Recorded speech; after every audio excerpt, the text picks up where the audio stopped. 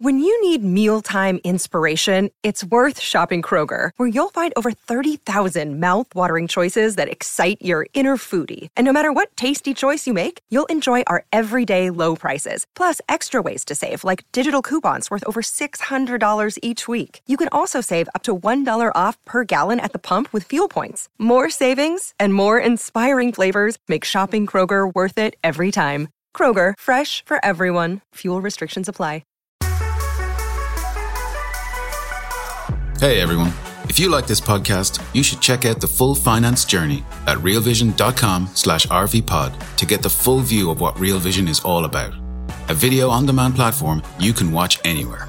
Our members get daily videos and analysis, plus access to more than 3,000 videos for beginners and experienced investors alike, and live events online. You'll join the most thoughtful community in finance. More than 300,000 people who trust Real Vision to be the anchor to truth in the financial world. To get started, visit realvision.com/RVPod and use the promo code podcast10 to get 10% off our essential membership for your first year. Enjoy the show.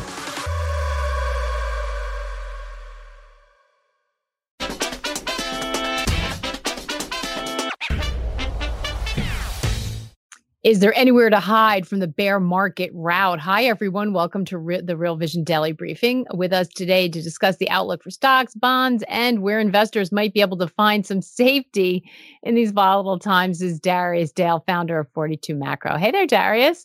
Howdy, Maggie. How are you?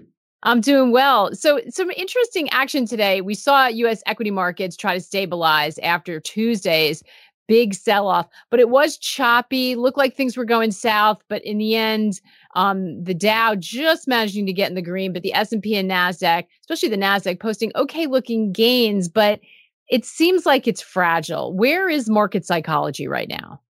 I think market psychology is sort of revisiting back to the place where it was, let's call it mid Q2. It's trying to reassess the outlook for the liquidity function, particularly the net liquidity function. And in my opinion, in our opinion, at 42 Macro, is that definitely got worse with yesterday's CPI print. So what do you mean by that for people who may not sort of track liquidity? So are they risk averse right now? Are they, or is this a feeling that, okay, maybe we saw that? I mean, we had some pretty good down volume yesterday, although the VIX kind of didn't really fall apart. But then, some people looked at some of those number losses and were like, oh, okay, maybe that was it. In fact, Justin in the chat, hi, Justin, is saying, okay, so is peak fear priced in after what we saw in CPI yesterday? It could be. Yeah, so we would argue no. But just in terms of trying to understand or at least put some numbers around, where is positioning, where's sentiment right now. One of the things we track within the context of our global macro risk matrix, which looks at, the volatility adjusted momentum signals across 42 different asset markets. And that sort of the overall total amount of signal, irrespective of the directionality, and that it's been in the sort of first or second percentile really all throughout the summer. And that's indicative. Usually those low readings in that model tend to be associated with periods of chop, tend to be associated with periods, if you observe it through other metrics like CFTC data or options market positioning, with just generally low levels of gross and notional exposure across the buy side. People don't know what to do, and they're not comfortable taking risks, either duration risk, credit risk, or liquidity risk in their portfolios. And we can observe that obviously with over $2 trillion of excess liquidity in the Fed's reverse repo facility. It's our estimation that excess liquidity could very well capitalize a sort of a re-leveraging process across the buy side. And I specifically mean the buy side because retail hasn't sold a dime yet, at least according to our analysis. But it's unlikely to happen again if we don't get the economic signals we need to see as investors to give us confidence to put that money to work and take those three different risks. Yeah, and I guess that's what happened yesterday, because we had been looking for inflation to start to moderate, right? So, the miss on the estimate wasn't that it was that large, but people just expected this to start coming down a little bit more rapidly. Huge debate on what that deceleration looks like, but the fact that we didn't seem to get any seemed to catch everybody, off foot. Where are we with the inflation situation? What do you expect to see happening here in the coming months? Yeah, so that's a great place. I sent you guys some charts, and I think it's important to sort of walk through a couple of them. First, slide 72, where we show the kind of the dynamics across headline CPI. So one thing we know as investors is that obviously just pull up a chart of gasoline or even this morning's PPI report. We know that, sort of the tradable goods component of inflation, particularly energy, is really creating disinflation. And we're seeing that if you look at headline CPI on this chart, the first cluster of bars, we really have a pretty significant deceleration on a 3-month annualized basis to 5.7%. And that's obviously largely being driven by energy, which is the far right cluster of bars there at minus 10% on a 3-month annualized basis. But then the issue is, again, because we this is something we talked about last week, which is the whole world knows we're heading into disinflation, extended period of disinflation. It's bullish for the markets if that period of disinflation is characterized by what we've been saying at 42 Macro, which is an accelerated and autocorrelated breakdown of inflation, which implies most of the inflation we're all experiencing was transitory.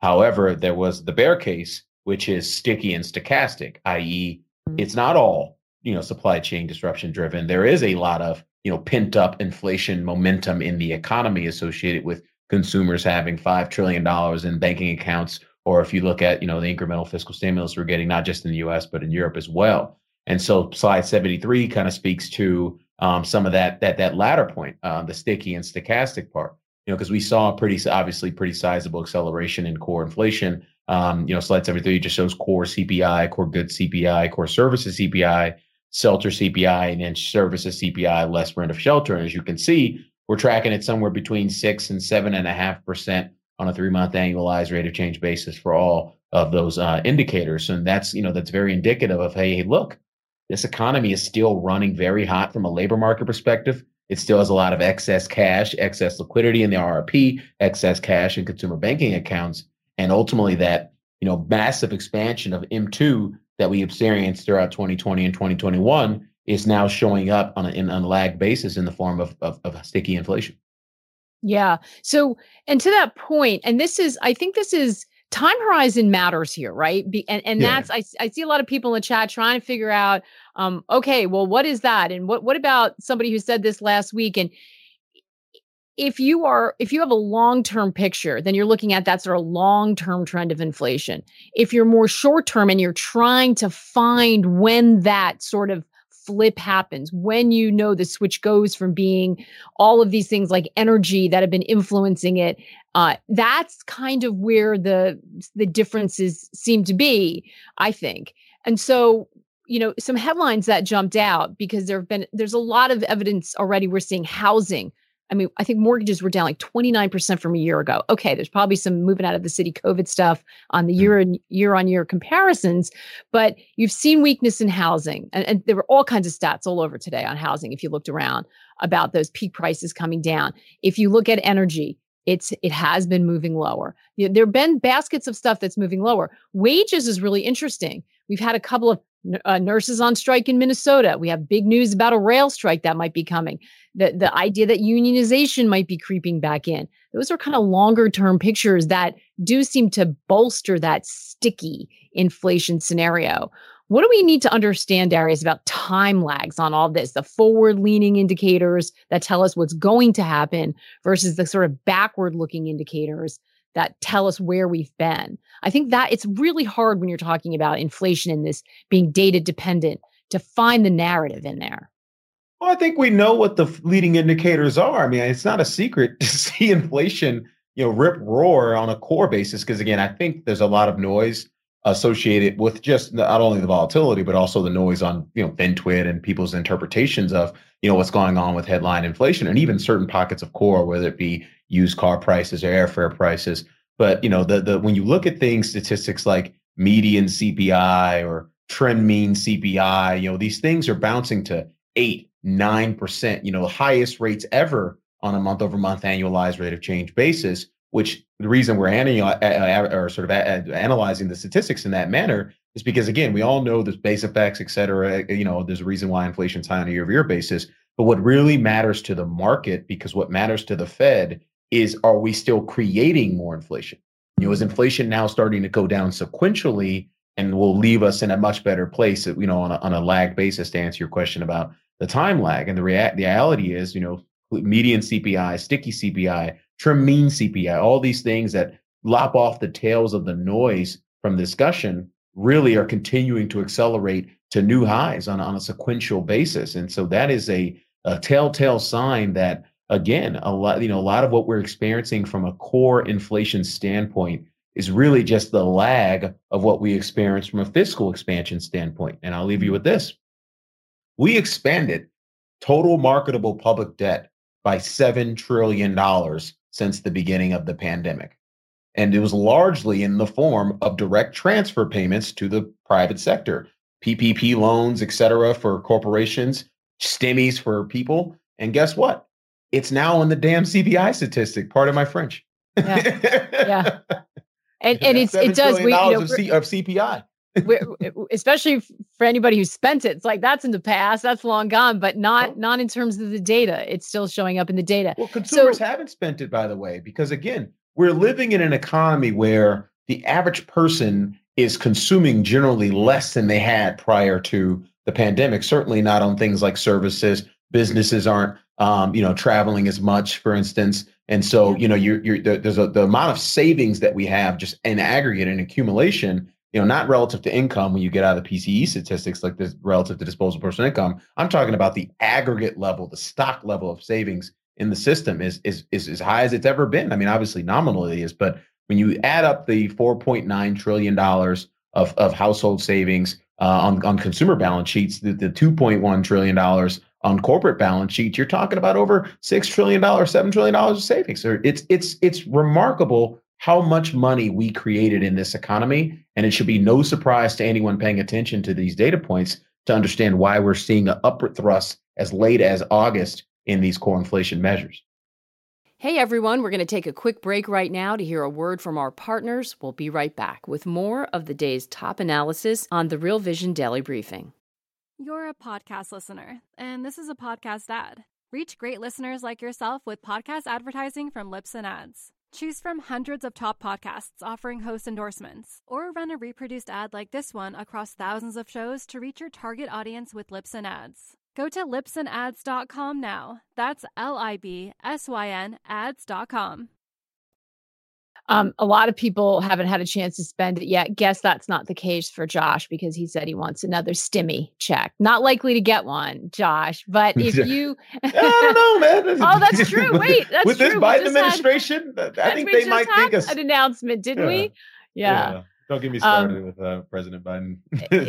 Not likely to be not likely to be a direct check. And Matt expressing the opinion of many haven't received a dime. So not everybody benefiting. But to Darius's larger point that there is a lot of money in various forms that got put into the economy. What does that mean when we're looking at the Fed now trying to deal with the fact this is still making its way into the system, through the system? They're trying to get inflation under control. Jim Bianco tweeted out something interesting today that showed the sort of, lack of consensus when it comes to what the Fed's going to do. Everybody weighing in, right? Larry Summers, former Treasury Secretary, Fed official, saying they got to hike 100 basis points because they haven't gone far enough. We know he's been banging the drum on that. They're horribly behind the curve. Jeff Gundlach, very widely respected analyst, fund manager, saying 25 because they're already going too far. And then Elon Musk, of course, who says they should be cutting 25 because they've already gone too far. So, these are all people that are widely followed who have a handle on the economy who can't agree. So you can understand why there's a lot of confusion. Well, what do you expect when it comes to Fed here? Let's unpack that for a second here. Whenever you get financial advice, including from someone like myself, you always have to consider how these people get paid, right? And so one thing we're very proud of at 42 Macro is that we don't have any conflicts of interest. We're just trying to help our clients and subscribers make money. But let's go down the list. Former Treasury Secretary Larry Summers, great guy, brilliant man. Unfortunately, he went to Harvard.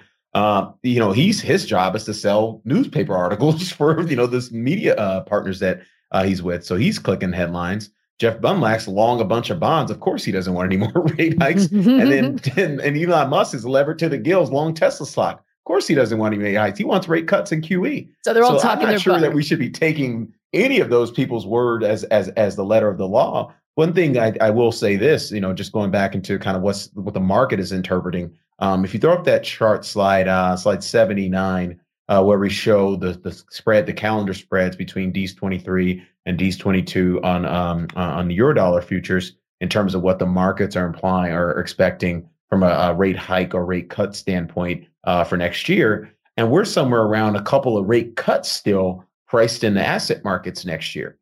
That is very wrong when you study these core inflation these core inflation statistics. Again, we are continuing to build upward momentum in these statistics as late as August. And unless the economy falls off a cliff, we have a ton of data at 42 Macro to support this. Unless the economy goes into a recession, we are going to be stuck at these sticky levels of core inflation across a variety of measures for a long time. And this is excluding shelter, which we all obviously know is still accelerating to the upside. So I think this is really important. So is the market mispriced right now then? And the market, let's talk and we'll separate which one we're talking about, stocks then bonds, because they've been trading differently, although it looks like they've both been dealing out a lot of pain to people. But is it mispriced? Is it generally accepted that the Fed is going to have to do this for longer? That's what you're saying, right? Yeah, I think that's the case. And right now, if you look at overnight index swap forwards, they're pricing terminal Fed funds rate expectations somewhere around 4.25. I'm not here to debate or discuss whether or not that's true. It's likely they get there either by December or on February 1st. That's their first meeting next year. That's neither here nor there in terms of the terminal level. What I think the market is missing today is the fact that we're not going to get anything that looks like stimulus next year unless we get a really negative economic outcome. Right. And I've said this on the program all year. Markets there's no easy way out of this problem. You're not going to have your cake and eat it too. You can't price in easing and rate cuts and also be, sort of pricing in that things are going to be fine economically, through the prism of, corporate earnings, et cetera. And so from my perspective, I think both bonds and stocks are mispriced. Bonds from the perspective of there's not going to be any rate cuts anytime soon. So the supply demand imbalance associated with quantitative tightening and a higher issuance of coupon debt that's coming out of the Treasury over the next several quarters. To me, that's going to continue to be what's driving the bus there. And as a function of what's probably going to be a continuation of the expansion in risk premium bonds, you're probably going to get an expansion in risk premium stocks. Because again, I think investors slowly but surely, as we get further into this economic deterioration, which again, by the way, it's not deteriorating that bad yet. It's been fine. The economy's been quite resilient, particularly throughout the summer months. The further we go along, I think one by one, we're going to be, gathering investors, making them forcefully realize that, hey, look, a sticky core inflation problem probably ain't going anywhere anytime soon. And so we're either going to be left with a negative liquidity function for an extended period of time, which is obviously directly bad for asset markets, or we're going to have to go through the economic soup called a recession, which our math and our data suggests has very much not been priced in asset markets. So does that, my thought was before you said that, are we, despite what we saw today, because it seems like we said a bit choppy and fragile, are we gonna have to retest the lows, possibly break through the lows on the equity market if that's not priced in?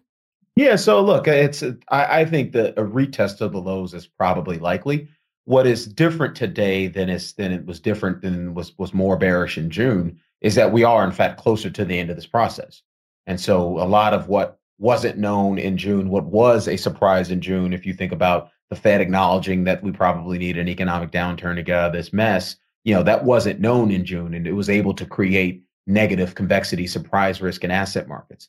What is now it's more just, this is just not going to be great. So when do we get to the other side, either an inflection in the liquidity cycle, which I would argue will probably be, somewhere in and around the lows, if not, retest of the lows, or will we get to the market officially pricing in a full recession, which will allow it to then further price in an inflection in the liquidity cycle. Neither of those things has happened yet. So I would argue that the path of least resistance is lower. But again, to be very clear, there are no major catalysts hanging over the market over the sort of very immediate term, talking next, 3, 4, 5, 6 weeks. This is going to be a process where growth data is now in charge, because we know inflation data is misbehaving from the core side of the equation is likely to continue misbehaving, or at the bare minimum remaining sticky for an extended period of time. Now growth is back in the picture. And right now growth is resilient. We've seen PMIs hang in there, particularly in the US. We've seen consumer spending hang in there in the US. We've seen consumer confidence bounce. We've seen measures of financial stress decline, kind of throughout the summer. So as economy is resilient, that's the view. Once the economy stops being resilient and people start anticipating something that looks like an actual recession, then that's when the markets can open up that pocket of risk. That's probably a Q4 event. What about earnings? I mean, if we're looking at, so we started the conversation saying, is there anywhere to hide? There's been a lot of discussion about, there's been some real damage done in tech. We know that, in that kind of recessionary environment with the Fed tightening for longer, accepting that, I think that's your phase 4, right? Acceptance. We've got to accept that the Fed is nowhere near done. Do you have to separate out sectors and equities? Can you talk about them? Can we talk about them generally, or do we have to then start to look at, okay, what's priced in for those who've been really beaten down? Have they priced it all in? Or, in this kind of environment, there's more pain to go for everybody. Yeah, I think I'm the only bear that I've heard on any podcast all year that's just flat out said, we got the earnings call wrong. Like, everyone keeps pounding the table on earnings. And the only way you have an earnings recession in an environment like this with such high nominal GDP is through having an actual recession. And right now, the yield curve, if you look at the 10-year 3-month, has yet to invert. So that still says an actual recession is not technically the modal outcome, because that's the yield curve that you need to look at to sort of gauge that. The 10s, 2s is pure noise. It's for financial media, no offense. That is a very narrow sliver of hope right there. It's, about 20 basis points wide. And I suspect with the next rate hike or two, we could very well be inverted there, and that puts the recession clock officially on. So probably by the time we get into Q4, we will be having the recession conversation. But on earnings, going back to your original question, one thing that I think we all missed, us bears, because I'll speak for us all, because again, I have not heard any accountability on this front, is when you have 9%, nominal growth, or 9% CPI, or 15% PPI, and ECI, employment cost index, which is the broadest measure of wages, salaries, and income benefits in this aggregate national account statistics, growing at 6%, then you have a spread there, and that's obviously been very beneficial for corporate operating margins. Corporate operating leverage continues to be quite positive to this day. Now, that stuff will all change as you roll the clock forward 2-3 quarters from now, when those numbers are probably crossing paths, where ECI is probably up at 6 or 7%, and inflation is crossing paths down to 6, 7, 5%. That's when you start having the negative operating leverage. And that's probably 2-3 quarters out from here. But again, I think the markets will start to discount that, among other things, in Q4. We're going to take another quick break to hear a word from our partners. We'll be right back with more of the day's top analysis on the Real Vision Daily Briefing. You're a podcast listener, and this is a podcast ad. Reach great listeners like yourself with podcast advertising from Libsyn Ads. Choose from hundreds of top podcasts offering host endorsements, or run a reproduced ad like this one across thousands of shows to reach your target audience with Libsyn Ads. Go to libsynads.com now. That's LIBSYN ads.com. We have a question from SBD. If inflation stays sticky for long, then can we expect the Fed to tolerate higher employment due to recession this time and focus on CPI instead? I think they've made that pretty clear, that there will be pain, right? Yeah, I mean, again, we've talked about this as well in the program, which is, for now, the market is still giving the Fed the benefit of the doubt, whether you look at, through the lens of term premiums, remaining negative. And they're effectively saying this is a Fed that's going to do what it takes to get inflation under control, because rate hikes aren't the problem for the bond market. It's sticky and persistent inflation, and a currency that's way too dang strong for any, foreigner to want to buy our debt. That's the real issue for the bond market. And so right now, I think the Fed's resolve on, trying to get inflation under control is very serious. Now, the Fed's modal outcome is not a recession. Obviously, they're not going to forecast one, but I would argue they don't even believe that one needs to take place. They see this economy with a lot of sort of excess demand, going back to what we talked about with, all the currency that's in the system. And they think they can sort of put a lid on that by, at the bare minimum, trapping that currency in things like the reverse repo facility, or, trapping it in your mind checking account, as opposed to, at the mall or on an airplane ticket. And if they do that, then we could take a lot of pressure off the system and allow more time for these sort of supply side dynamics to heal themselves. Whether you look at the depressed labor force participation rate still off 100 basis points from its pre-COVID peak, or if you look at some of the supply chain disruptions that are still ongoing, the Port of Los Angeles over in China, et cetera. So the good old soft landing dream, right? I mean, that is their goal. 20 basis points wide on that 10th 3 months. It better not invert, because that dream is over the second that inverts, in my opinion. Yeah. So does that seem possible that a soft landing is still in the cards? Yeah. Well, I think if you study the July data and the August data prior to receiving the yesterday's CPI report, the soft landing was very much on the cards. If we saw pretty much every major category of economic statistic improve sequentially July relative to June. And part of the reason we talked about this again, the U.S. economy is super hyper financialized. Roughly 70% of all private non-financial sector credit is, in the shadow banking sector. So markets do well, the economy does well. Markets do poorly, the economy does poorly. It's pretty hyper reflexive at this point.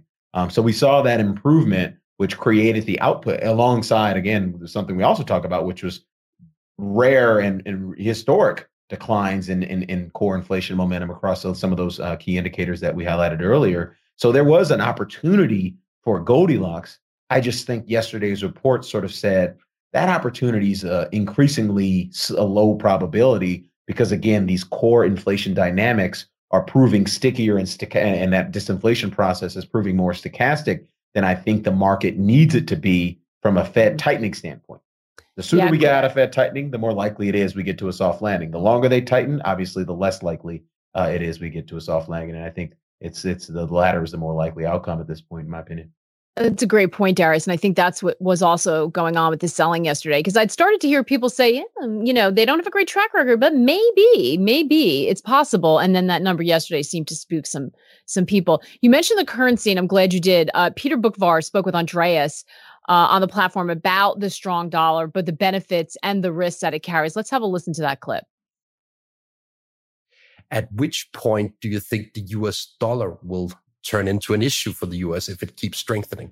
Well, we know it's an issue already for the Japanese and the Europeans, as it just intensifies this squeeze on them with this rise in energy prices, since they're paying for this in US dollars with depreciated currencies, and why the Japanese are turning on 9 of their nuclear reactors come winter, and even Germany has kept a few of theirs on. Now, in terms of the U.S., it's sort of a mixed bag. On one hand, in this inflationary environment, a strong U.S. dollar has helped to mitigate the inflation pressures. I mean, it could be much worse if the U.S. had a weak currency. On the other hand, of course, it's a negative for U.S. exporters because we're less competitive, but I'm less worried about that. Again, because we're a consumer-based economy, and a stronger currency helps the U.S. purchasing power. But we want a stable U.S. dollar, not a fast accelerating one, because things break when that happens, and you start to threaten corporate profits, and in the aggregate for the multinationals. On the other side, if you're a small company, a strong dollar helps you if you're sourcing product from overseas. So there are some mixed impacts that it has. I'm more worried about what a strong dollar could have in terms of breaking markets, more so than the U.S. economy. And members can find that full interview on our website. Dollar strength continues, Darius. Is this something you're concerned about? Well, again, it's not concerned about it from the perspective of what I think the natural progression would be, which is dollar wrecking ball, global financial tightening, something breaks, banks fail, et cetera, et cetera. No, I don't think that's the issue. What I think is the issue, because again, I think what's really driving the dollar is this sort of terms of trade shock that is more sort of fundamental in nature and less sort of herky-jerky. But I would tend to agree that with Peter's point that, the strong dollar is, largely benefiting us from the perspective of combating inflation. But on the other hand, it's actually quite a negative for asset markets if you think about it through the lens of sort of risk premium expansion in the treasury market. If you think about, where does most of the demand for treasury bonds come from? It either comes from the Fed's balance sheet or it comes from foreign investors who are recycling their dollar proceeds.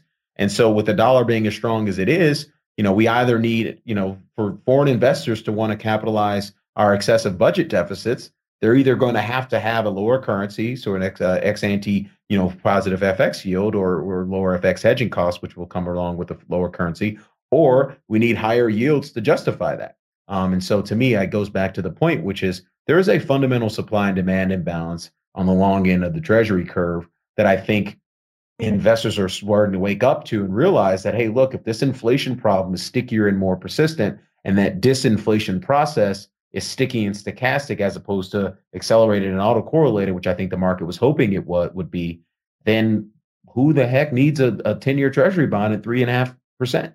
Certainly not anybody in Japan if they can't afford it from a FX conversion standpoint. Certainly not you or I if we look around and see core inflation momentum at 7 and 9% on a month-over-month annualized basis. Yeah, that's a problem. SBD, you're welcome for taking the question. You guys are asking great ones, so keep them coming. If we can't get them today, we'll get to them another day, and make sure you hit that like button. Darius, I want to ask you about crypto before we run out of time, because we've got a big merge coming. Crypto's been sort of still to the, in most cases, trading in tandem with risk assets. We saw what happened yesterday. Are you watching that space? What are you expecting? And I should say I was at the SALT conference in New York all week, and super interesting dichotomy to see this sort of price action going on, but then so many people talking about the sort of fundamentals of that space and the merge and Solana and the building bridges. There's so much building still going on and so much capital being put to work. So it's such an interesting dichotomy. But in terms of the price action for folks who may be holding on to it in their portfolio, what are you looking at there? Yeah, so I'll start by saying, just from a risk management standpoint to everyone, for the viewers, when macro is bad, micro doesn't matter. No, the market doesn't care about your long-term thesis about anything. When the macro is bad, and the three things that make macro bad are inflation too dang high, growth too dang low, or liquidity being sucked out of the room in terms of the net liquidity function. Right now, all three of those things, or at least 2.5 of those things, are true. Growth is not too dang low, but it's certainly slowing. And so, when you go back and you think about where we are in the crypto cycle, we're getting close, in my opinion, to finding some durable bottom in something like, let's use Bitcoin, for example, right? We've seen these major Bitcoin bear markets. Have been 3 of them since the beginning of the asset class, and they all pretty much culminate somewhere around 80-85% peak to trough. Right now we're tracking around down 70. And so, there's only about 1,000 basis points to go before you hold your nose and just buy a bunch of Bitcoin. I mean, you're probably not going to make money on that, immediately, but you're certainly going to, get a decent cost basis for whenever the next bull market starts. The problem with that view is, if you did that today, when you look at the local drawdown math, this is something we talked about this morning, going from down 70% peak to trough to down 80% peak to trough isn't a 10% decline. On a local basis, in terms of your invested capital and your incremental invested capital, that's down 33% in price terms. So are you willing to stomach a 33% decline in Bitcoin from here because you think we're close to the lows? I'm certainly not with my own money, but I'm not that rich yet. Yeah. Darius, so we've got to, head into the acceptance phase that the Fed is going to continue to tighten. Inflation is way too high based on its measures. A lot of that may not be fully priced into markets yet, so there may be some downside and pain ahead. Let's circle back with closing off on the question we asked. What do you do in this environment? How do you, and you made a great point right now about, you're trying to pick a bottom and the difficulty and the pain that can cause with drawdowns. Where can you hide if you're looking for some safety and some capital preservation right now? Yeah. So this, again, I always like to answer these kinds of questions depends on who you're talking to in response. If you're an institutional investor, I think the name of the game when you're in this kind of environment where growth is slowing and the net liquidity function is negative, you generally want to be in defensive sectors and style factors. Now, I think we were all sort of, I wouldn't say lied to, or we were kind of trained, at least for a moment there in COVID, going back to March of 2020, that, mega cap tech was defensive. And it actually proved to be quite defensive in that moment. But that's just because that's what allowed the world to continue to function.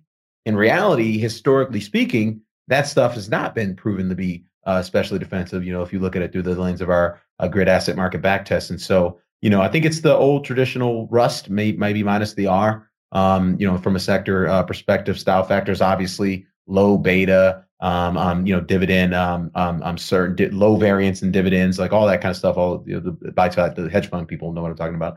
And then when you're talking about retail investors, like you don't need to be doing any of this. Have cash. Just give it a few more months, right? Like have cash, give it a few more months. I think we've all raise your hand if you lost money trying to buy the bottom in bonds this year, and I'll raise 2 because I've done that twice already. The reality is I think we keep trying to put money to work because we see these awesome opportunities relative to what we've been trained on with, which is the last 10, 20 years of an investing world, but we're not in that regime anymore. We're in a regime that looks a lot more like the 70s, a lot more like the 90s or the 40s, and a lot more like the 2020s. And I think the reality is we just have to accept the fact that the net liquidity function is going to suck for a long time. And unfortunately, growth is probably going to suck too, because inflation is probably going to be sticky and stochastic. And so I don't really know what to tell you if you're trying to get fully invested, but my best advice would be not to be fully invested.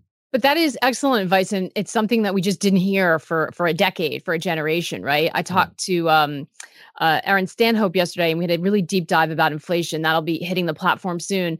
And he was like, listen, our biggest, the mantra we walk in with every day is, how do we invest for the next 10 years, not the past 10 years, right? It's like, it's going to be different. And people dismiss that, oh, it's different this time. It's not that, but when we're in an inflationary environment, we haven't seen that in a long time. And we've got some things going on globally.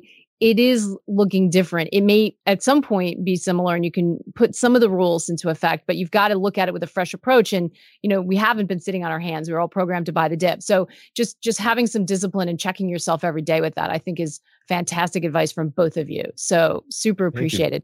Darius, always great to catch up with you. Thank you so much. And thanks to everyone. Great chat. You guys are hilarious and great questions. Again, hit the like button, come back, get those questions in. We always try to get to as many as we can, but if we don't get to them today, we most certainly will another day. And Andreas is going to be back with Eric Johnson tomorrow.